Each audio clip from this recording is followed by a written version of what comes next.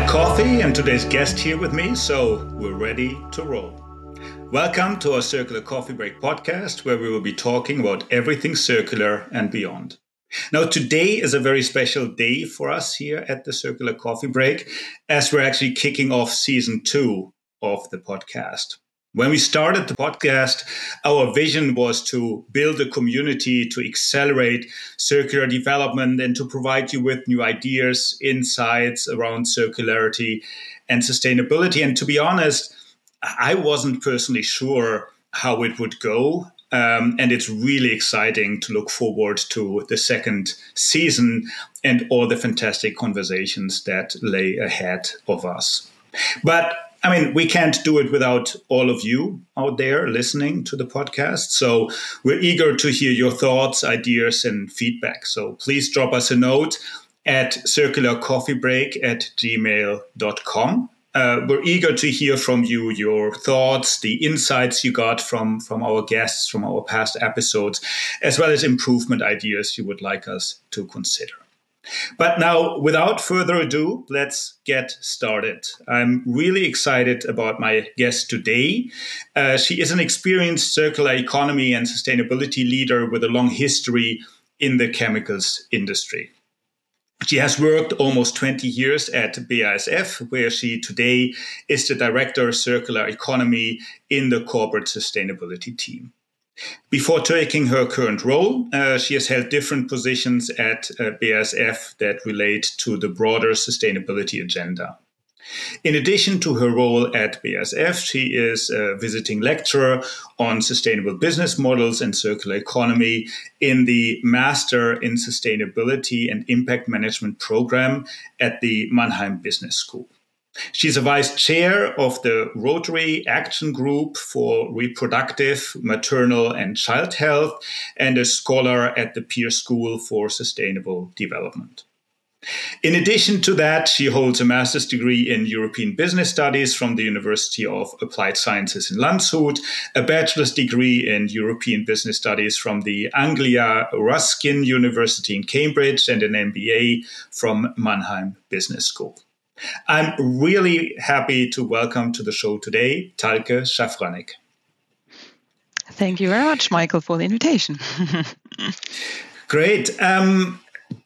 To get us started, Talke, you have been in the chemicals industry for the past 20 years. And a lot has happened in that time, specifically when we look at sustainability and circularity. From your perspective, how has the industry and the focus on these topics, meaning circularity and sustainability, changed in that time over these 20 years? Yeah, 20 years is really a long time. And I actually had to look it up what happened in the year 2004 and what was on the agenda. George Bush was still president. Zuckerberg founded Facebook, but also the horrible tsunami hit in Asia. On the positive side, we had the first Nobel Prize going to an African lady, Wangari Maathai, for her environmental activist engagement. So all that's already 20 years ago. And I think 20 years ago, sustainability was a topic for sure, but not broadly. And I started at BASF in a marketing and product management role. Sustainability was discussed in expert groups, but it was certainly not on the Monday morning agenda at the time. And then in the years, 2008 was the first time that BASF published the corporate carbon footprint, quite early, I think, for the industry. And then, for example, our company purpose, we developed that in 2011 to create chemistry for a sustainable future. And I remember that very well because I was working in China at the time, and our CEO came to Shanghai to explain it, to talk about it. So then sustainability was really at the core of our company. And then I came back to Europe, really started to work on sustainability.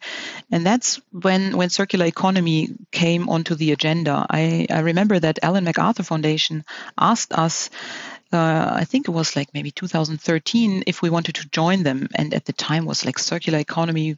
What is that, right? That was a new concept at the time. And if you look at it, though, in the chemical industry, circular economy, it's about saving resources and keeping them in the loop as long as possible. And the chemical industry is actually all about using one byproduct from one plant as the new product for the next plant, all connected through pipelines. So that is actually using that circular concept for many, many years. I think what's new and what has developed new in the last years is this understanding that resources are finite. That is really now, I think, understood, luckily. And the interest of circular models has definitely increased. So in legislation, let's say, think about the end-of-life vehicle directive for automotive, but also customers demand more and more circular solutions. So I would say, in a nutshell, it has moved from the Friday afternoon to the Monday morning agenda, finally. Yeah, absolutely. I think that's something we've seen across many industries, and where BASF has basically been on this topic very early, as you mentioned already, and it has been driving the topic. I think specifically when it comes to circularity, what I see very often is that the term circular economy is not necessarily used, but in earlier days it was more energy efficiency, resource efficiency, efficient water usage, and these type of topics that are now summarized, let's say, and basically worked more systematically under the umbrella of circular economy. Now you mentioned circular economy is an important topic at BASF. Could you give us an idea of how you approach the topic at BASF, and also where do you see the biggest opportunities but also challenges today when approaching circularity in the chemicals industry and specifically at BASF? Mm-hmm. Yeah, sure. I think you made a good point in defining circular economy and what does it mean for us. I think I want to stress that it's really much more than recycling. So it's about really keeping resources at their highest value as long as possible and only using recycling as the last resort, so to say. So if reuse or repair doesn't work anymore. But so concretely at BASF, what do? We have basically, when we introduced our circular economy strategy, given ourselves 3 focus areas to work on. One is circular feedstock. So obviously the chemical industry uses a lot of oil and gas as raw materials, right? So we need to exchange that by renewables, by recycled feedstock. Second of all, we want to create loops for our own products. So for example, for plastics, battery materials, so that our customers can recycle the products that they get from us. And then thirdly, we want to work on new business models so that we really decouple resource use from growth from resource consumption, basically. And to accompany that, what did we do? We started a circular economy co-funding program. This is basically, the idea is that we want to incentivize units in BASF, colleagues who have ideas for projects, to come up with ideas, to get them funded, but also coached by us. And with this, we have funded over 50 projects across the organization globally, and we see that works very well. Now more and more people are bringing in ideas. So I would say that's what we do. For the opportunities and challenges, opportunities, I think it's really a great opportunity to reduce carbon footprint for our products. That I also want to mention that link between CO2 and circular economy. Then, of course, we also want to help our customers to recycle our products. So, for example, in automotive, car batteries that can be refurbished or recycled. Therefore, the benefit is that you need less mining materials, right? And of course, we can also reduce the amount of waste in general in construction industries. For example, we have products like styrofoam for insulation for houses. We're now collecting that together with customers, then recycle it mechanically and use it again. So a lot of opportunities.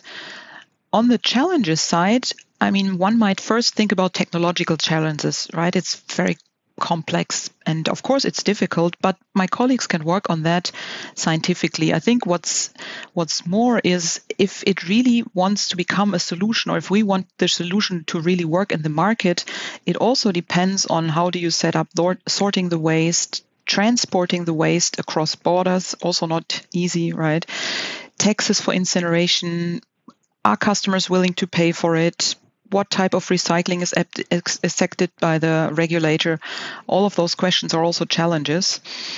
And on top of that, also the mindset shift, I would say maybe underlying the thing. For me, it also has a lot to do with wording. We often talk about value chains, but we should actually start talking about value circles more. Then you have a different picture in your head. Maybe that also influences. So a couple of challenges there. Excellent. Yeah, no, I think you're touching on a couple of really important topics, and I like that you are talking about how you involve your employees, your people, into that process, because I think that is one important element. And I think it was a guest on the podcast some months back who basically said, we very often differentiate between ourselves as consumers, where we basically demand more circularity and sustainability, and ourselves as people in the work life, where we very often forget about these things and basically just continue to work in the old linear pattern. So I think it's important to involve the different stakeholder groups, employees, and also investors. The other thing you mentioned, which I find interesting, is the role of BASF is twofold in circularity. On one hand, actually your own productions, your own products, but on the other side, also enabling your customers to be circular. How do you see these two roles? Are they equally easy, equally difficult from your point of view? And how have you been approaching them at BASF? You mean working with customers or? Yes. Yeah, I mean, definitely it's different. And I would say the different industries require different solutions. And also we see a different speed in, basically as a chemical industry, we supply to all the industries. And there is definitely a different speed we can see. Also, of course, between the regions. But what I see is that our customers really demand circular solutions. They really want to have opportunities to recycle their products. Also, at the same time, they want to have the same quality of products oftentimes, right? So that's why we can offer as BASF the mass balance approach, where we basically exchange a raw material, a product that we supply at the moment, exchange it with bio-based materials, for example, and then allocate the bio content that we introduce in our production system to the end product that we sell to the customer. So that is actually a good method of scaling up relatively quickly to circular models, just as one example. And then we're working with customers on different products or projects, for example, in the insulation materials that I just mentioned. We are working with setting up a collection system for the insulation material in the construction industry. And that we can then use into our production to supply actually again to our customers. Related to that, the transition towards a circular world and a circular chemical industry requires a lot of changes, and a lot of these changes are broader systemic changes that we're looking at, meaning it involves and contributions from various stakeholder groups. We just talked about your customers, the consumers, but also the regulators, the investors, and others. How do you see the role of these stakeholders to address these bigger systemic changes, systemic requirements, and also the role of BASF in the transition towards circularity in the future? Mm-hmm. Yeah, I mean, circular economy is basically about creating whole ecosystems, and there you need the different players. And I think it's much more than dealing with suppliers and customers, like you mentioned. It's also what you've been discussing a lot in other episodes of the Circular Coffee Break. I think this ecosystem setup. And there are different roles. We didn't talk about the legislator yet. I think that's also quite an important role. We would expect the legislator to be open and to enable circular solutions, particularly by being open towards technology, so not limiting companies in their solution space. they can also be very helpful concretely. So, for example, by setting up EPR schemes, so extended producer responsibility schemes. And you probably know that from, for example, in Germany, we have the yellow bag. So producers of packaging are paying into the system so that then the yellow bag or the grüne Punkt there is basically organizing to recycle that. So that can actually be set up for other industries or other materials as well. And there I still see a lot of opportunity actually to move and to be very supportive concretely as a legislator. And of course, consumers play a huge role as well. We can all move away from using single-use plastics towards reuse models, etc. Yeah. Yeah, no, I think you're having a good point there. I think it's in many areas about public-private partnerships where the regulation and the business and the consumer need to basically work hand in hand in that setup. Today, we very often see this not being aligned, the regulator doing some things, the businesses trying to then implement that and trying to work with that, but it's not really supporting each other. And that will be an important point going forward. Absolutely. Now, you're also a visiting lecturer for sustainable business models and circular economy at the Mannheim Business School. In that context, if you look at the next generation of business leaders, and they will need to take a lot of the responsibility for the topics we're discussing about in sustainability, in circularity. What do you think are the most critical skills to learn and concepts to understand to be successful in this sustainable and circular business world going forward, given your experience and how you've been seeing the field develop? Mm-hmm. Yeah, for me, the most critical skill is collaboration in an uncertain environment. This really, setting up circular ecosystem is a super uncertain undertaking, and to have collaboration skills, I think, is the most important. And to define your role as you go, right? Sometimes you might be the collector, you might be the producer, you might take different roles, you might orchestrate certain parts. This might all change. I think so that collaboration is the most critical skill.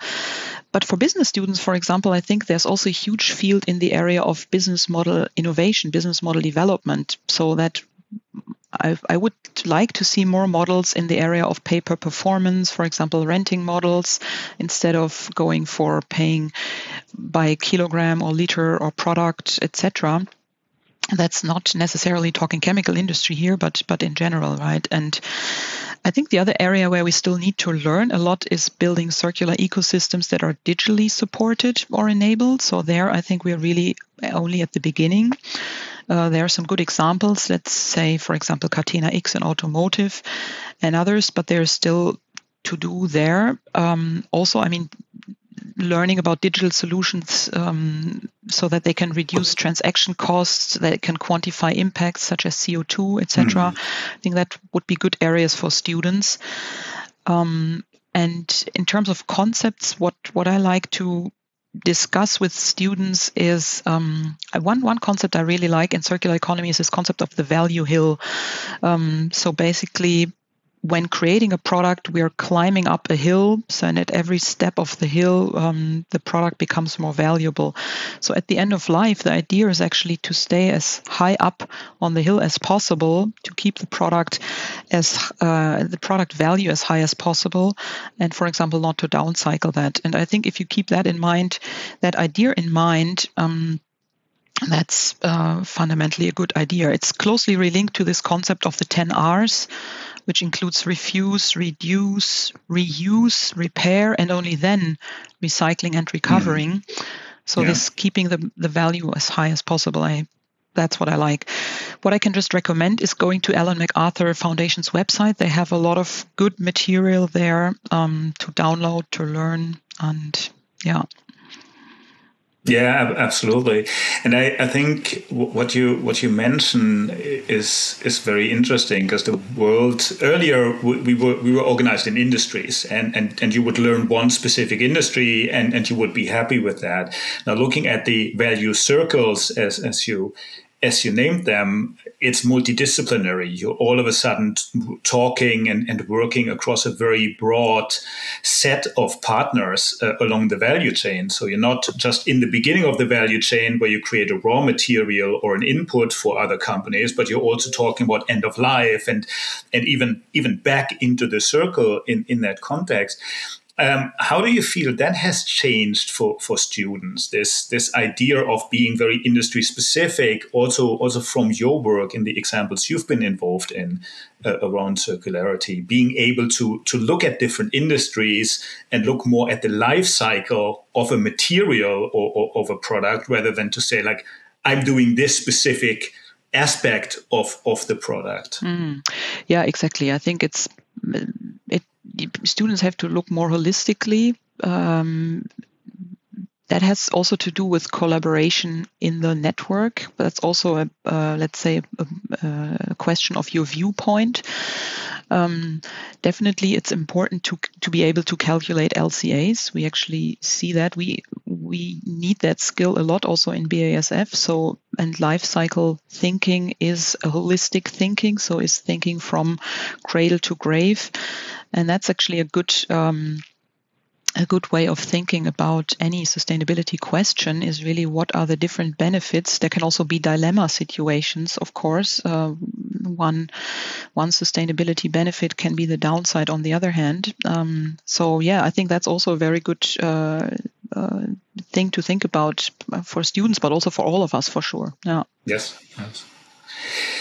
Now, looking ahead a little bit, like in your role as Director of Circular Economy at BASF, what do you see as the key priorities and the objectives for BASF to be, as you said, I mean, the idea is to create chemistry for a sustainable future. What are, from your point of view, the priorities, the objectives that you're looking to work at with your team, with the broader teams at BASF, but also with the ecosystem and with partners? Yeah, I think it certainly starts with a target to reach net zero emissions. That's very key and very clear for us. And it's a very challenging target, but we believe it's possible. And under that target, I mean, one key priority is actually to electrify our steam cracker. Now that might sound a little technical, but the steam cracker is basically the first step in a chemical production where you need temperatures of around 850 degrees. And that is currently gas powered. So we want to switch that to electrified. And that's quite a technological challenge there. But if we achieve that, we will reduce CO2 emissions by approximately 90%. So that's really a key building block among many others. But just to name one really key measure there. Of course, we also then want to feed the steam cracker with more alternative feedstocks, such as biogas, bio-naphtha, what I already mentioned. But yeah, we talked a lot about circular solutions. Maybe one other element here for the sustainability agenda that's important for us is to switch our energy source. And as BASF, we cannot easily say to the city of Ludwigshafen, please, we need some green electricity here, right? For the volumes that we need, we really need to build ourselves. And we just invested our own renewable energy projects, for example, the offshore wind farm with Vattenfall in Holland, with a capacity of 1.5 gigawatt, and their new projects there. So I think this is what we need also to have emission-free technologies for production sites in whole of Europe. Just to name a few other examples that are not directly for the for circular economy, but for the carbon agenda, yeah, which is closely linked. Interesting. And we talked earlier, and you mentioned the regulator as one aspect. Where do you see the regulator come in this future development, and how is your dialogue ongoing there in that space? Yeah, I mean, like I said, I think the regulator governments can really support very directly. I mean, if you look at the US, you have the Inflation Reduction Act that's very concretely supporting projects. In Europe, I would say it's similar, but not exactly. We're not exactly there. But for example, if you look at our battery recycling factory in Schwarzheide in eastern Germany, that is also something that is supported. So that goes into, I would think, a good direction of supporting new technologies for a circular world, also in Europe and also in Germany. So, yeah. Interesting. Yeah, and I think there's a lot happening at the moment on various levels around that, and I think we haven't seen the end of that yet. So Yes. so there will be more coming, specifically after what we've been hearing recently from decision makers and in other contexts. You mentioned already a couple of the projects you're working on. Could you maybe explain a little bit more some of the success stories you've seen and how you've been approaching that? We've been talking about the involvement of employees, but also customers, different stakeholders. Do you have some examples where that worked very well that our listeners could maybe learn from or draw some insights from and some inspiration? Yeah, I mean, one project that I like a lot is actually the recycling of mattresses. I mean, that sounds a bit niche, but there are actually 40 million mattresses thrown away in Europe every year. And it's a pretty big and voluminous product, right? So if you imagine yourself, when you dispose of it, you bring it to the Werkstoffhof, to the area where you have bulky items. But what happens after that? So we developed a process in which the mattress is shredded and then recycled so that new mattress can be developed again in a depolymerization process.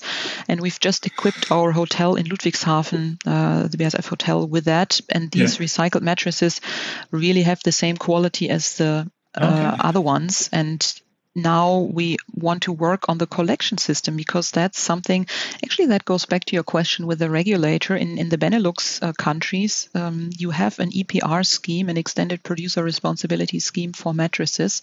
In Germany, we don't have that yet, so that would be something very concretely that we could do together. So that's a project that's still going on, but we see some good progress there. Also, we want to work on a lot more projects also in the automotive area, depolymerization for polyamides, for polyurethanes. So think of car seats, think of different parts in the car. So there's really a big portfolio. Maybe one other project I want to mention, because that's coming from a completely different area. That's from our agricultural part. That's it's called Xavio, and it's interesting because it illustrates how you can shift from selling volume to selling value. And here we are selling agricultural products to our farmers not as euro per kilogram, but we're actually selling them a healthy field. So we're selling the performance that that our products work. It's all supported by digital tools, because you need to know about the weather, about different illnesses of the plants, etc. And the farmer is actually paying according to how well the product works. So how healthy the plant is, how much yield he or she can get. And interestingly, we are then incentivized to apply less, because we are applying or organizing the spraying. So if actually the supplier is incentivized to offer less volume, then the customer and the supplier are all of a sudden at the same side. Everybody wants to save resources. And I like that example as a pay-per-performance model, because it is a different business model. Yeah. Interesting, and it incentivizes naturally. I mean, you mentioned the R strategies. It incentivizes the reduce part, which is an important part that we need to look at, and which is very often rather controversially discussed. As many people say, you cannot ask companies to sell less, but it's always a question about the business model. It's always a question about the incentive model that you have behind that. So I think this is an excellent example at how do you look at reduce, not by just reducing, by going output based or value based, as you pointed out. Great. The coffee is empty, and it's time to wrap up the episode. But maybe one last question, Talke. Let's imagine you have a crystal ball. and you look ahead, I don't know, 5, 10, maybe even 50 years, where do you see the chemicals industry and BASF specifically go in the future? What are the next steps, and what is the final state that we aim for, that can be achieved in the chemical space? Yeah, well, maybe let me dream a bit. And here I'm now beaming myself into space and look at BASF from the very distance. Okay. So from all the way from space, what I see is that we have shifted most of our resources to renewable or recycled ones. I see that we have set up a lot of decentral recycling hubs close to where the waste is generated. I see that's all powered by green electricity, obviously. And that looks pretty nice from space, if you have if you have all those decentral hubs there. And it's all, I see a lot of digital enabled ecosystems, and I see our core competence, understanding the material and understanding the residual value, that is the winner. And then on the horizon, I see that we even maybe rent out molecules, act as a material bank or something like that. But now I'm really way up in space there. Yeah. So I think time to come back to Earth, stop dreaming, start implementing, and go for it. Perfect. Thanks a lot, Talke, for joining me today. Really interesting, and I could go on for another half hour easily on all the different topics. Let's hope the vision, the dream you painted is something that we will see in, 50 years. But as you said, it's about taking the actions, taking the steps, and it was great to hear what steps you are taking and how they're actually bringing the benefits already today. Thanks for joining. Thank you, Michael. Great. So for all of you out there listening, we hope the first episode of season 2 was as insightful as the previous episodes for you. Thanks for spending time with us today. If you like the podcast, you can help us grow the Circular Coffee Break community by giving us a 5-star rating or a positive review in Apple Podcasts, Spotify, or any of the other platforms. So would be great if you give us another couple of minutes of your time and give us your feedback. Also, please remember to subscribe to stay in the loop. As I mentioned at the top of the show, we have a lot of guests coming up, a lot of really interesting new perspectives. So make sure you stay tuned. New episodes drop, as always, every 2 weeks. And there's a lot interesting perspectives to listen to. Thanks again for listening, and see you here on the Circular Coffee Break podcast.